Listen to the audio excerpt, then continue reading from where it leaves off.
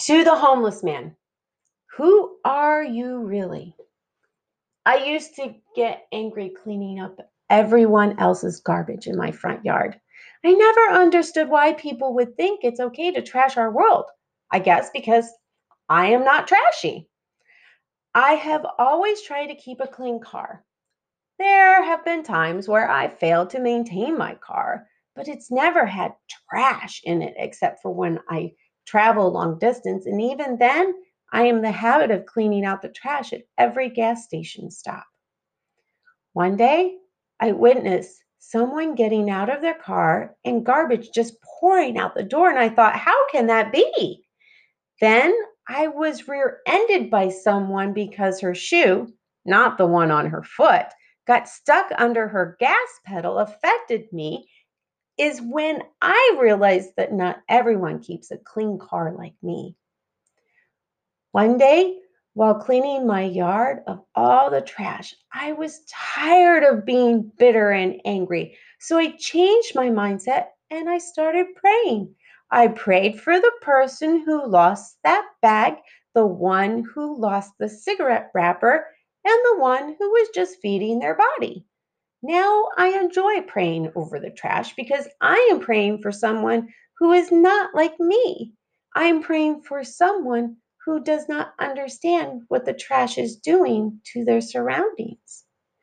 This one day, I saw this man all dressed quite silly to me with a big red cowboy hat and a red cape. It had attracted my attention that I remembered that I should also pray for him. Maybe he is telling a story of Jesus, or maybe he is fighting for the babies. I do not know his mission. I just know that he spoke to me. Then one day, while leaving the gas station, I saw him. I knew that I just had to talk to him. I started seeing his clothes, and then they were very messy. I do not know if that is what he needed, but when I apologized that I didn't have any food and wanted to know his need, I thought that maybe I could help him in some way, but did not know how. How do you help someone if you do not know their need? So I asked him, what is your need? How can I pray for you? He proceeded to tell me that he knew all the things about Jesus and God and did not want any of those things. He was not hungry as he was eating something.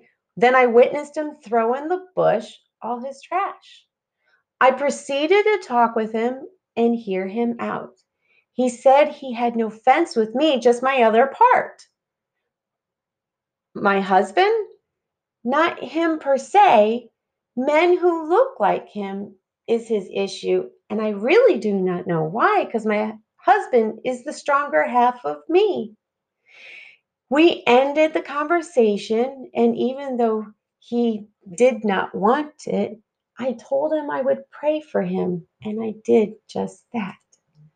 I realized one very real thing.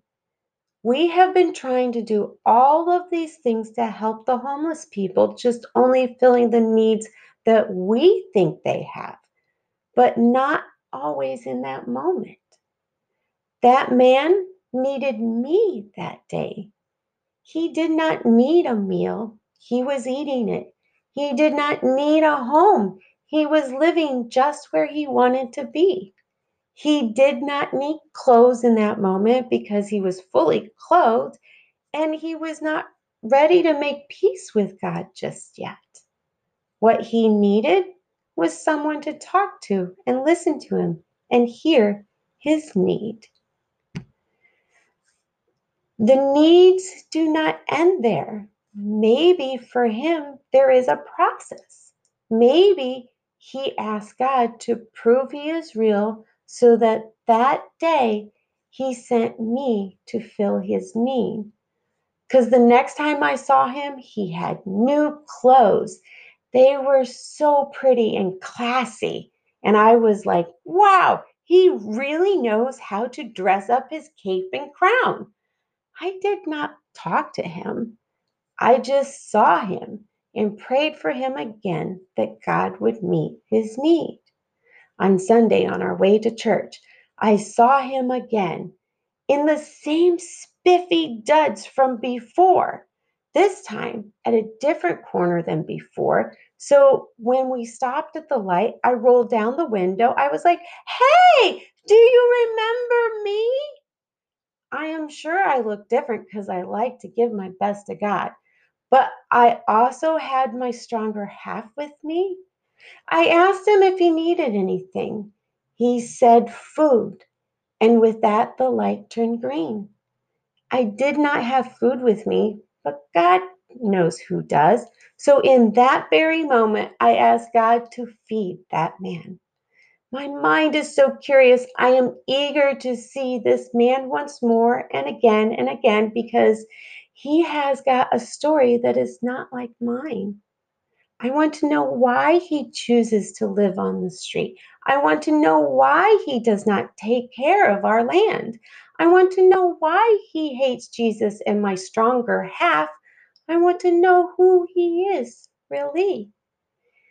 In the beginning was the Word, and the Word was with God, and the Word was God.